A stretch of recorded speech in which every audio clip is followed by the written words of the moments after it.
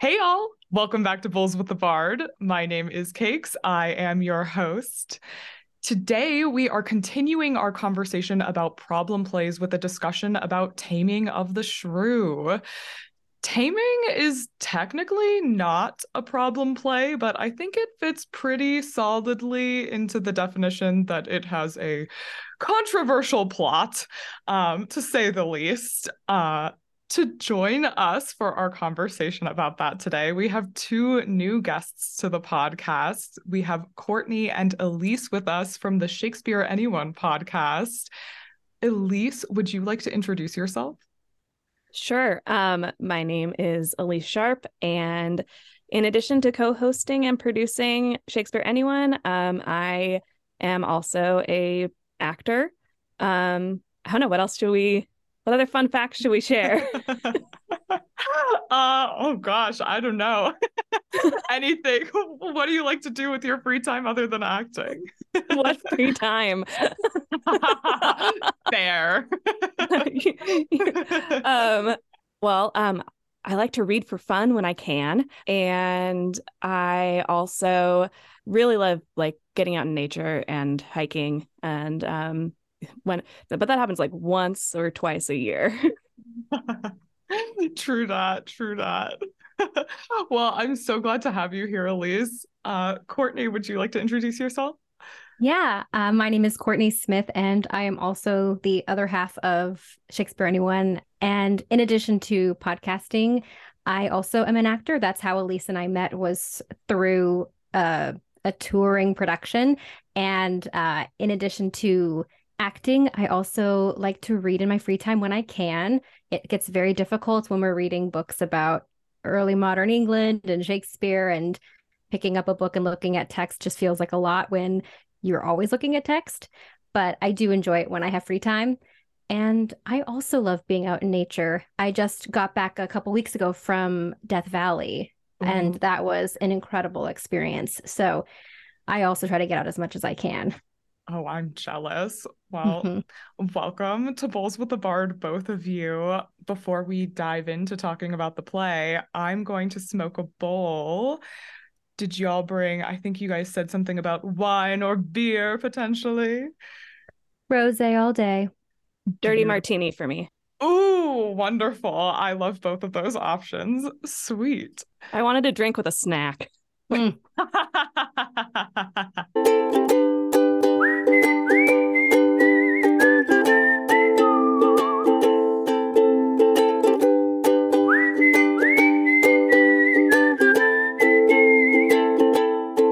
All right, y'all, we are back and ready to talk about Taming of the Shrew.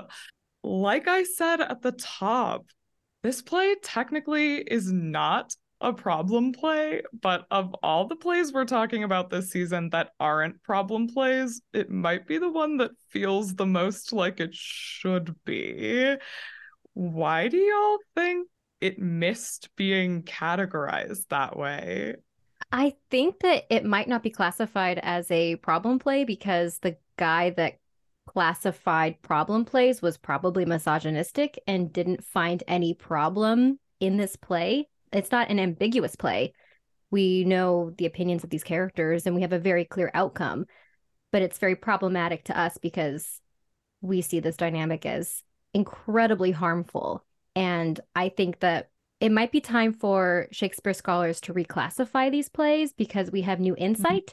And it's probably something that the guy that said, hey, we've got problem plays wasn't really thinking about, because problem plays are dark and all of that. And this play feels very dark when I read it. Yeah, agreed. Elyse, do you have anything you want to add to that? Yeah, I would say it almost falls under, like, if we could create new categories, it almost falls under a category of a problematic play. Because the definition of the problem plays is they are, things that don't really fit squarely into comedy or tragedy or history. And when this play was first written, it was titled as a true history, like a history, which is super interesting. Hence the induction. Hence the induction, which I feel like we might talk about more. I know we're going to get into that more. And I also know that this play, it's not been unproblematic from the beginning. Basically, instantly after Shakespeare, there are response plays. Like Fletcher has a play that is a direct response. It's I have to look it up, but the subtitle is like Tame or Tamed. And it's like a sequel where Kate dies, Petruchio remarries, and his new wife basically flips the table on him and does everything that he did to Kate to him to teach him a lesson. And then like Bianca is like super empowered and is like a general of like an army of women. Like, oh, wow. Like, so like from the get-go, this is not like an unproblematic play. So like I think even in Shakespeare's time, but I think as we've like gone through history, it's gone through people trying to justify it, people removing that induction and doing just that like central plot of Kate and Petruchio. And when we call that a comedy, then we're really problematic, right? Like, yeah, because that's not actually funny at all. Yeah. Especially for us today. Yeah. I'm also thinking, if I may, Elyse, expand on that, that made me think of how history is not always progressive. Sometimes it's regressive. So there may have been eras like the Victorian era when this was seen as like a great way to showcase women's roles. I also imagine like Christian nationalists would really cling on to this play. And, yeah, like, yeah. Tradwives, like the Tradwife movement would like 100% really enjoy some of the messages of that central play. Mm-hmm. And like whether or not that was actually meant to be taken as like seriously, like this is what, like we're laughing at this because it's funny a woman is getting hurt, or are we laughing at this because this is not good advice to a guy who's sitting and watching the play? Mm-hmm. Yeah. Oh, wow.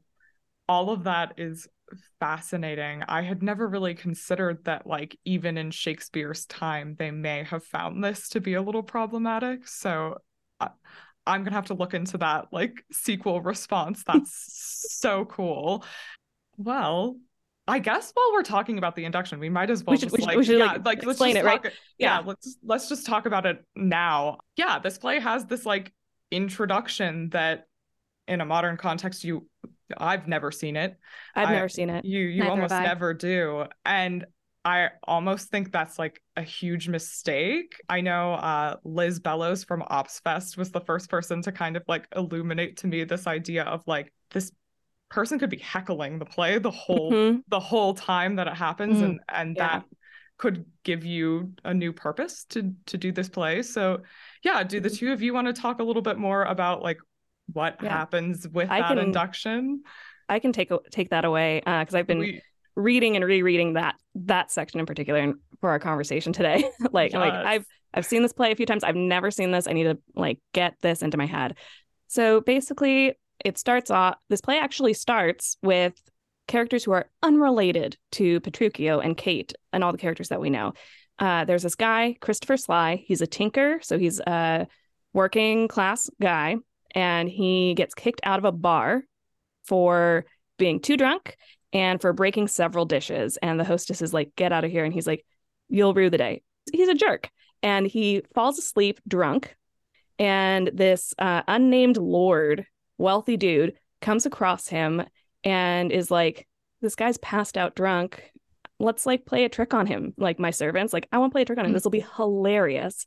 And he dresses Christopher Sly up as a lord.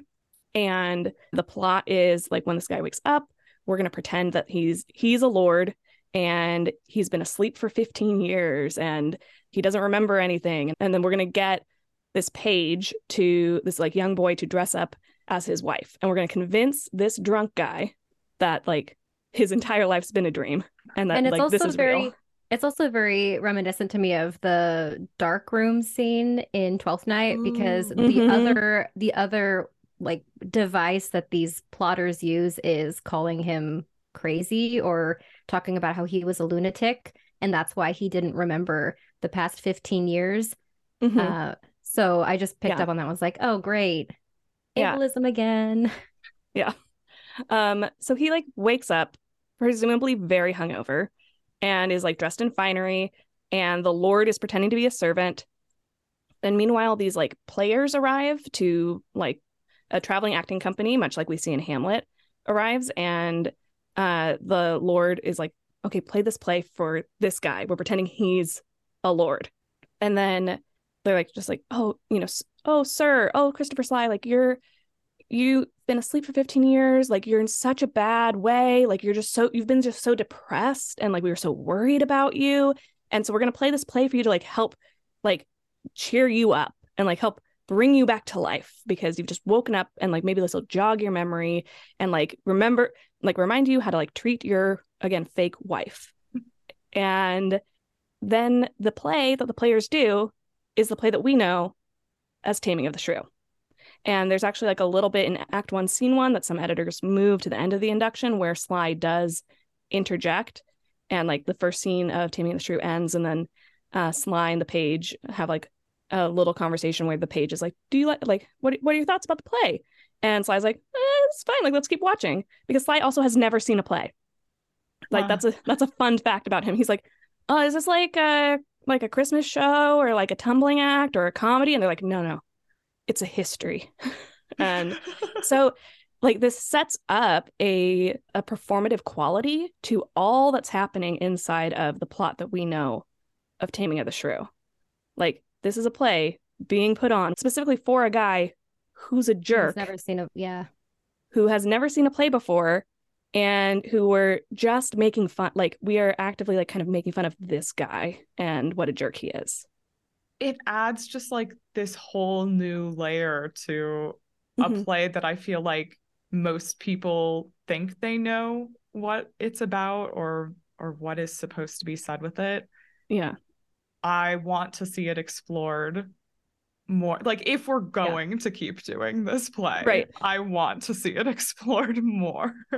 Also get this. There is a different text that slightly predates. So the only like authoritative version of Taming of the Shrew that we have is from the first folio and then subsequent folios. But there is an earlier published anonymous play called The Taming of a Shrew that we don't know. We have no, like, scholars have no idea, and it's very debated whether this is a source for Shakespeare, whether it is Shakespeare basically coming in and like doctoring the script that already existed, or whether it is Shakespeare wrote that, it got published anonymously like the bad quartos of Hamlet, and then the authoritative version is The Taming of the Shrew. A Shrew has more scenes of Christopher Sly interspersed throughout the action, and there's like more differences than similarities, honestly, but the similarities that are there are like chunks of text that are the same. I think very similar to like when you talk about like bad quarto of Hamlet and like what's different and what's not. It's like possibly comparable to them sharing maybe a similar source text, or this being an early version of Taming of the Shrew that we know and have feelings about. I would love to see like the bits of that with Christopher Sly just like weaved into the play that we know now, because I feel like his disappearance is part of the reason they justify not including this. Like, yeah. I also, when I got to the end of Shrew, I completely forgot that Christopher Sly was involved. So it would be cool, especially I think one of you mentioned the idea of heckling, kind of like a Midsummer Night's Dream. And I don't know what Sly says, but whatever, like that dialogue might support in a lens, so. And in A Shrew, Christopher Sly actually has like the final scene. So we don't end with that like that struggle of a scene with Kate's long speech that causes a lot of like, I think the problems with this play of like, how does this character make this turn? We don't see that. What is motivating this? And Christopher Sly basically at the end of A Shrew watches all that happen and is like, I know how to like deal with my wife back home. And then he like goes back to his like tinker life, but everyone is like, we just gave him such bad advice, y'all. Like, this is hilarious. Like, he's gonna be in so much trouble like when he gets home. Which is really funny because Hortensio and Lucentio's last lines are advising the audience.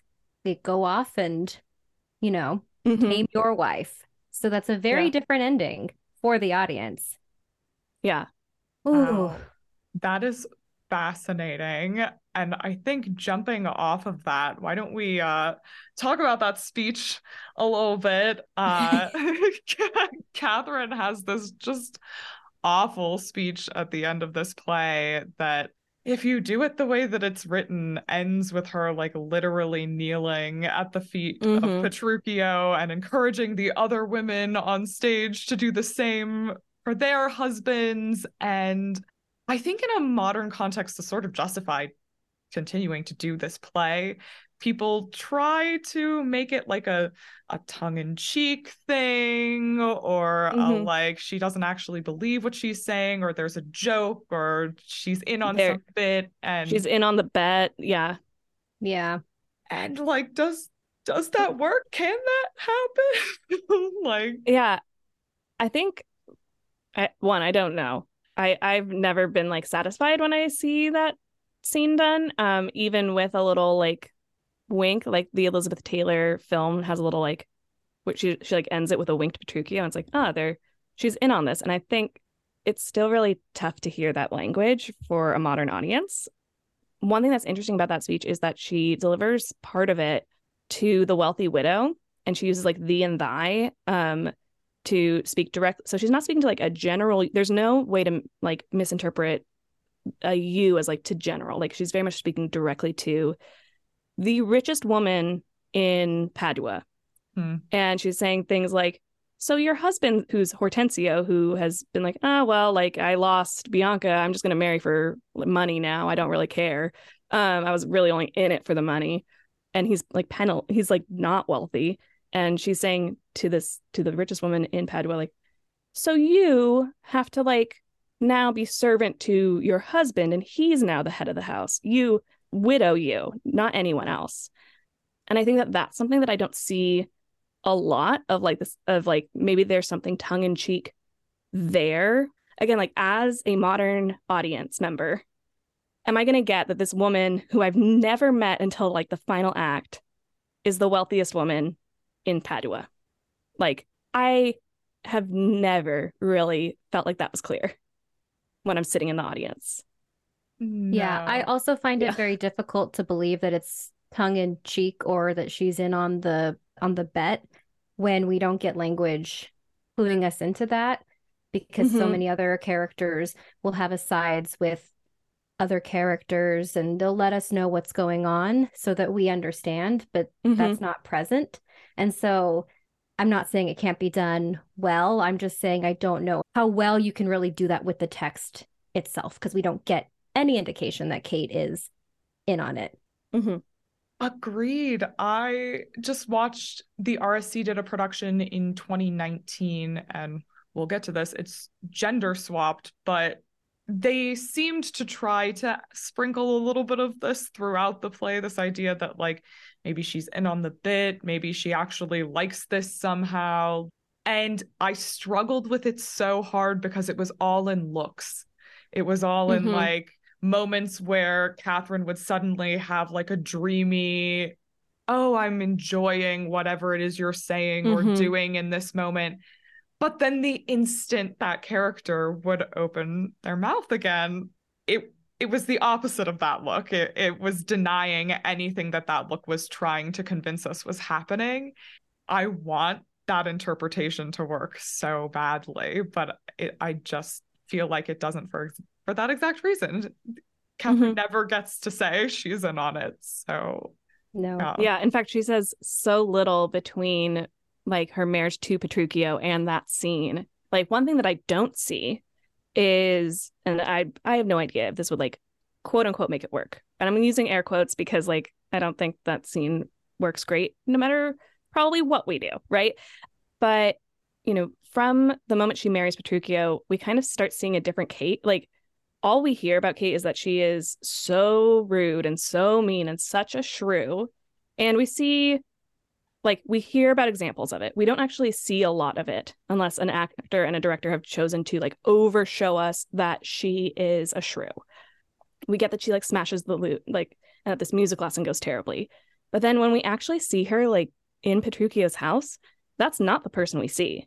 We see somebody who like, it's like, who's going, it's fine. Like, we don't need to be jerks to our servants, which like was very much like the order of like you can abuse your servants, was quite normal in early modern England. So we see like we don't really see this like shrewd, and like the things that Petruchio says about her are, you were called, you know, Kate the Cursed. That's all hearsay. It's not actually his experience with her. And so we don't so I also wonder if we played Kate differently the entire time, then what would it look like in that final scene? Yeah, and from my experience, I saw the Globe's 2012 Shrew, and playing it genuine also just adds so much tension into the theater. And I think I respect the idea that we honor the intense displays of misogyny, because what it can do is it can be a learning point for people about women's experience, like with domestic violence in a way. But I mean, it's supposed to be a comedy, so I don't really know how you can play the two. I don't know if that argument makes a lot of sense. Yeah. I just think that it's very difficult to try to like put in all of this domestic abuse and then go like, ha ha, she is in on this victimhood. And guess what? The advice at the end of the play is go tame your shrew just like this. And Kate is in on it. It's like I don't know if a pick-me girl or a, you know, like a woman who is,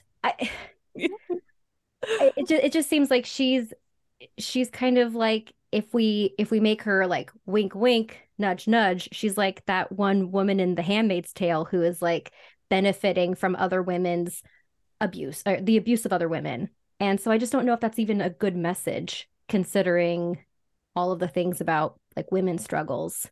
No, I completely agree with everything both of you just said. Like, yeah, I wish it worked, but it didn't, or it doesn't. And speaking of ideas like that, the other idea that I feel like I see thrown out a lot about producing this play is like, okay, well, let's just gender swap it then. Like that's gonna fix the problem. That's gonna illuminate what we want to illuminate and erase anything else that we don't want to deal with. And having just watched a production that's like that, I've got some thoughts, but I will turn it over to y'all first. Like, why do you think maybe that does or does not work? I'll let Kourtney go first because I've got some strong thoughts. Okay. I don't think it works, and I've never seen it done, but I know that I don't like the idea of subjugating anyone. And so I don't really know if it even, I don't know what kind of message you get when you just swap the genders and then you let men be violently abused by women. I think that depending on how it's done, and this is an asterisk saying, depending on how it's done, maybe it can shed light on what women have endured with the patriarchy. But also, I don't know how much I trust a lot of theater makers to do that mindfully and thoughtfully. And really, I just don't have a lot of trust in that. So I guess my answer is I don't think it's effective. I've never seen it done, but I feel like it's not really addressing problems of like solidarity between genders and sexes. It's more like, I don't know, it's a bit of a distraction or something like that. It's just, I don't know if those are the right words I'm trying to use, that I'm, using, but I think it's not really effective because it's probably more damaging than it is helpful, because I don't know. I just don't want to see anyone being violently abused. And maybe it could be done as a cautionary tale, and through swapping the genders, you could at least like distance the history. But I don't really trust that would really work, because it's difficult to like do kind of subversive stuff like that. Agreed. Yeah. Elyse? So I don't think gender swapping is subversive in Shakespeare at all. Because often we end up playing these characters as we play these characters as they're written. And how often, I know, Cakes, like you are like playing a character that is written to be a man right now. I was thinking about it leading up to this and knowing you were going to ask this question. And I was like, I think at this point in my career, I've played more of Shakespeare's men than I've played Shakespeare's women. And I don't think that swapping genders makes that big of a difference in the actual how we tell the story, because also these plays were written for a company of all men, and so they were also cross-gender casting in a way, in a very reductive way to phrase that. So it's something that happens all the time, and it isn't a solution. The solution that it provides is we have a talented actor who can play this part well, and I say that because oftentimes cross-gender casting ignores gender in its casting. That's really what we're doing, is saying we're going to cast the best actor for this. And it doesn't actually say, well, what if this character is a woman? What if this character is a man? It doesn't go further than, well, we cast people of opposite genders. Something I am interested in is taking that idea further, instead of cross-gender casting, making this a play about the performance of gender, and kind of going back to that layer that Christopher Sly and the induction add to this play of like, this entire thing is performance. This entire thing is an extreme, and it is camp almost. And I am aware of at least one production that has done this. I have not seen these productions, but I've heard of them, where it is not just cross-gender, but is also cross-gender in drag, and drag performance being a heightened performance of gender. What does that bring to these roles, instead of just like swapping and then not really using it to comment? Does that make sense? Yeah, absolutely. Absolutely. Oh, that would be fascinating. And yeah, I think having just watched a gender swapped production, I resonate with both of what you just said. Like, it worked to a point. I felt like at the beginning there was kind of an interesting observation of almost like the smaller characters, and seeing women play men in power who are dealing with like marriage in this way. That was an interesting commentary on like gender and all of that. But then you get to like the point where Petruchio is starving Kate, and it's like, this exactly what you said, Kourtney. It's like, I don't want to see this happen to anybody. Right. Because it does happen to everybody. We don't see it talked about as much as, or see it talked about as much as being an issue that happens to men. But it does happen to men too. So I don't want to see that flipped on its head. Elyse, did you have something you wanted to add to that? No, I was just like, yes, like intimate partner violence is intimate partner violence. It doesn't, it crosses genders already. And I think when I talk about like, what happens if we make this drag? What happens if we make this like high camp? The thing that like I'm interested in then is, what does that scene become about gender roles, and become about like the idea of toxic masculinity? Because if we're not, I think, approaching that scene as like, this is an example of like extreme toxic masculinity, and approaching it as a scene of abuse, and if we're not being like, abuse is bad and ridiculous, like that's what satire does, is it takes something that is bad and makes it into something that is ridiculous, and therefore diminishes, being like, you're not cool if you do this. If you do this, you're not cool. Like, if you align yourself with this, if you feel like this is the way to treat somebody, you are worth laughing at, instead of the situation is worth laughing at, right? Like, that's what satire can do if it's done well. And I don't think we can achieve satire in this play at all if we are not thinking about that scene first. And I don't think, also, like, I don't think this is worth like making satire at all. Like, just to say out loud, like, but if you're gonna brave turning this into satire, right, putting up a mirror, but also heightening it to the point that it distances it from the reality and turns it into something that's, I don't know if cautionary is the right word, but something that's like, don't do this, you idiot.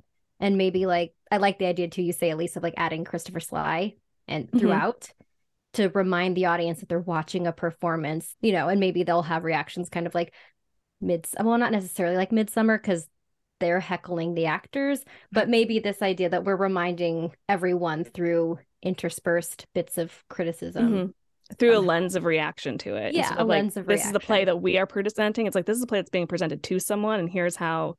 And they have opinions. And they have opinions, and we are also being informed by their opinions on it. It'd also be interesting, like, how involved is the Lord? Is he inserting himself? Is he also watching? And can we kind of see him for like how we should react to this? But he has no lines, so I don't know. I He love that. gestures very frantically or something. Like he's like, ugh, like he's like, just like cut it off. Nope, Try to stop. get the like vaudeville hook to pull him off stage. Yeah, I was saying to my partner, I was like, what if this entire thing is just like a bad improv? Like, and it just goes in one direction. And they're like, all right, wrap this up. Like, yikes.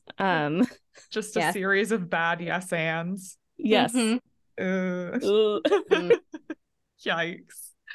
All right. Well, before we ask our big bad final question, I know y'all did some research about humoral theory coming into this, and I'm very interested to hear what you've brought to the table about like what that is and how it might apply to this play. So humoral theory is a medical, I use air quotes, it's a medical science that the early modern people used to explain our bodies, our minds, and our temperaments. And it's divided up into these 4 humors. You're either sanguine, well, the 4 humors are blood, phlegm, choler, and melancholy. So if you have too much blood in your body, you are sanguine. If you have too much phlegm, then you are phlegmatic. If you have too much choler, then you are choleric. And if you have too much black bile, you are melancholy. And the goal of early modern people was to balance their humors out. And this play is, in many ways, a study of humoral therapy, which was men and women, plants, animals. Everyone had their actual, like, had a specific humoral temperament that they were supposed to embody. So men are allowed to be sanguine or choleric, and women are supposed to be phlegmatic. And no one should really be melancholic because that's sad. But if you're a scholar, you're probably melancholic, which is, we see Hamlet as being melancholic and, he thinks too much, he overanalyzes, all of that. And in Taming of the Shrew, this is a note for anybody who wants to learn more about this. There's this great lecture from Dr. Gail Kern-Pastor on the 4 humors in early modern England, as well as specifically in Shrew. And essentially, both Petruchio and Kate are both choleric characters. They both have too much yellow bile. They're hot and dry, which makes them argumentative, ill-tempered. And it's acceptable for a male to be choleric, but it is not acceptable for a woman to be choleric. So in this play, we see a choleric man taming a choleric woman into becoming a phlegmatic woman.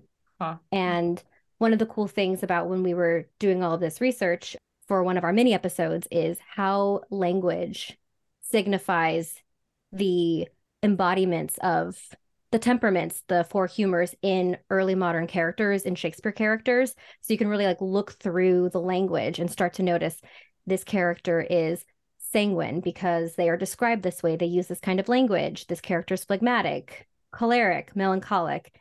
So through our research, we just found all of these indicators of the fact that this play in many ways can be also looked at through the lens of humoral therapy. And Elyse, do you have anything you want to add to that? Yeah, I would say I'll get specific because that was a great like overview of like what is this and like how does it relate to taming. Petruchio actually says multiple times in that scene that we're just in the problematic scene that we're just talking about, where in today's language we are like, this is abuse. He's starving her. He is like denying her sleep. Like he is violating the Geneva Convention on so many levels. He doesn't just say like, we're not going to eat this beef because I'm a jerk. He's like, we're both too choleric and it's burnt. And that is bad for like, because that's another thing that like the 4 humors talk about is like in humoral therapy, there's certain things that like that will increase certain humors and certain things that will decrease certain humors. So you might like get a medicine that's specifically for like curing melancholia. Or yeah, if you are like way too choleric, which Petruchio says both he and Kate are, you won't eat burned meat or mustard. Specifically hot mustard. It can't be specifically hot mustard. Like you hot won't foods are do not these good things. for the choleric.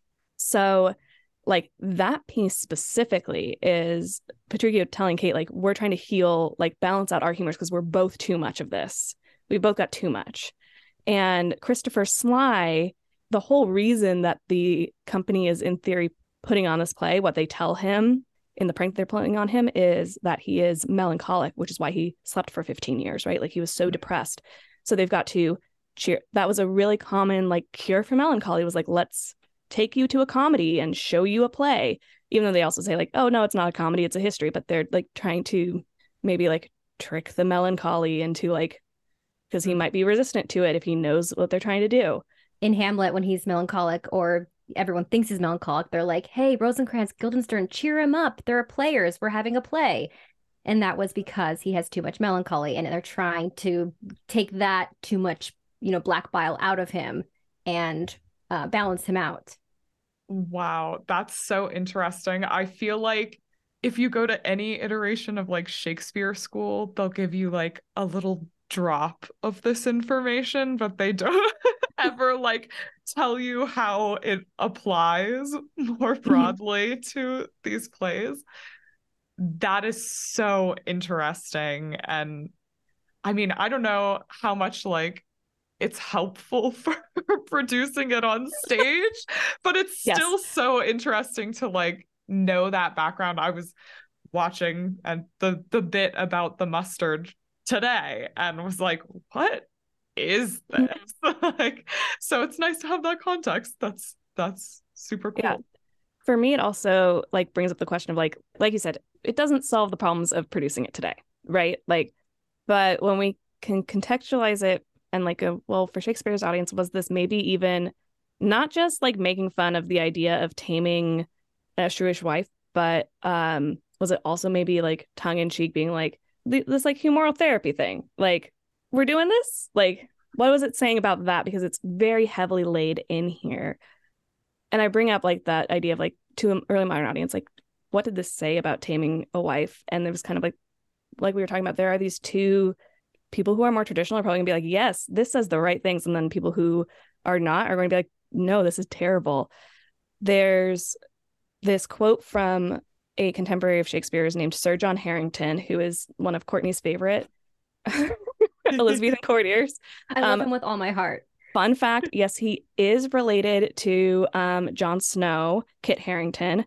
Second of all, he invented the flush toilet. Yes.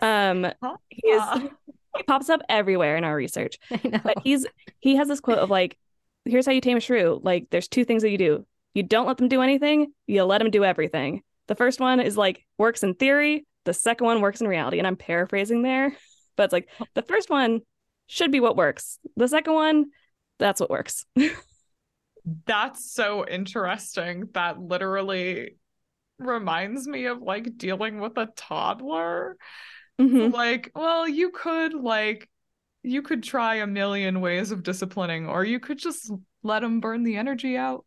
You just don't try to tame your wife. Like, you can try, but it's not going to work. Like, she's your wife. And it's funny you say that too, because in humoral theory, both women and children are supposed to be phlegmatic. So essentially, like on the social ladder, like they are paired together. Like, how do you deal with them? They are paired together. So they cry a lot. They're heavily emotional. That's like phlegmatic. Yeah. Yikes.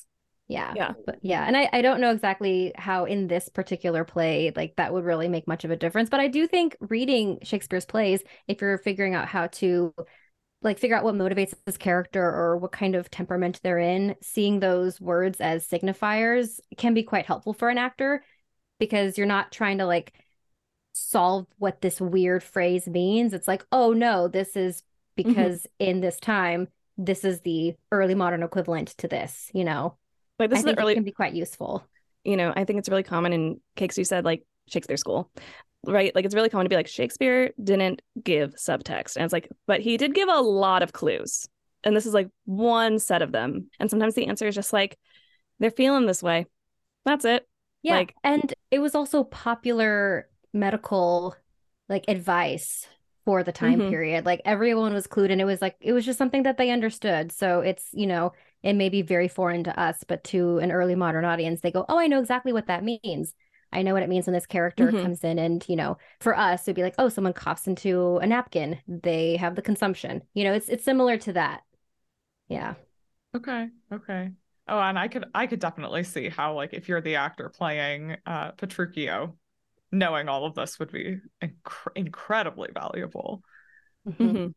So interesting. Thank you both for bringing in that research. I appreciate that so much. So before we wrap this baby up, my last question about this play is like, do we still need to be doing it? Like, No. No. That's my official stance. I think it's worth like studying, right? But certain plays of Shakespeare's that are worth studying more than they are worth producing. And there are certain plays that are worth producing that are not produced nearly as much as they should be. Mm-hmm. And ones that are worth studying that are way more interesting to study than they are to see on stage. Yeah. I recorded the intro to this season last night. And as I was talking about why I wanted to do this, I was like, well, because we have like these 5 or 6 plays that are actually categorized as problem plays, and of them, like 4 of them are plays that people never do because they're just like scary to put on a stage, but they would be fascinating to explore in a 2023 context. And then we have these other plays that we don't categorize as problem plays that for some reason get produced a lot that maybe aren't as worth exploring anymore. Yeah. And I also think theater makers have to consider, why am I putting this play on? And if the answer is just because people will come see it, that's not a very good answer. Mm-hmm. Amen. I actually think that's like the perfect place to wrap up this episode.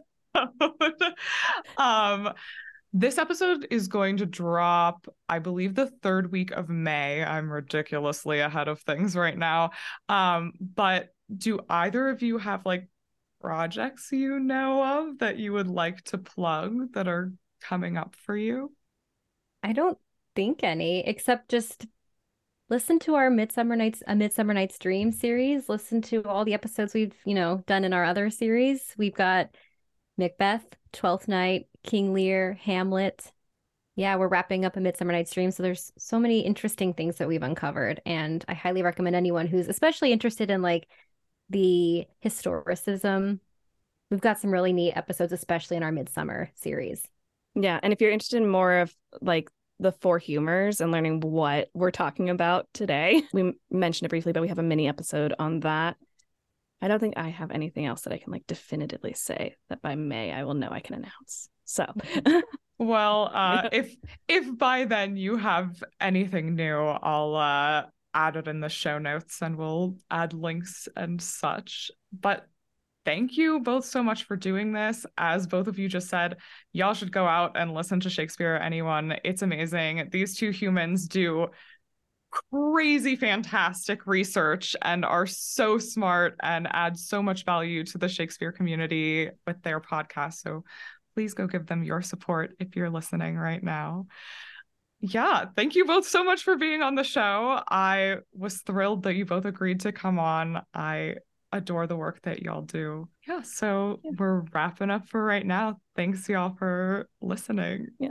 Thank you. It was so nice. Thank you for having us. It was so nice to like cut loose. Yeah. If you enjoyed today's episode, you can follow Kourtney, Elyse, the Shakespeare Anyone podcast, and Bowls with the Bard at the handles either on your screen or in the description. If you're new to the podcast or you just haven't already, please rate, review, and subscribe. It helps Bowls with the Bard to grow. And tune in next week as we talk with Kai Towheel-Morsink and Emily Suture about Twelfth Night through the lens of a problem play. Until then, bye y'all. 1,000 sighs to save. Oh, lay me where sad true lover never find my grave to weep there.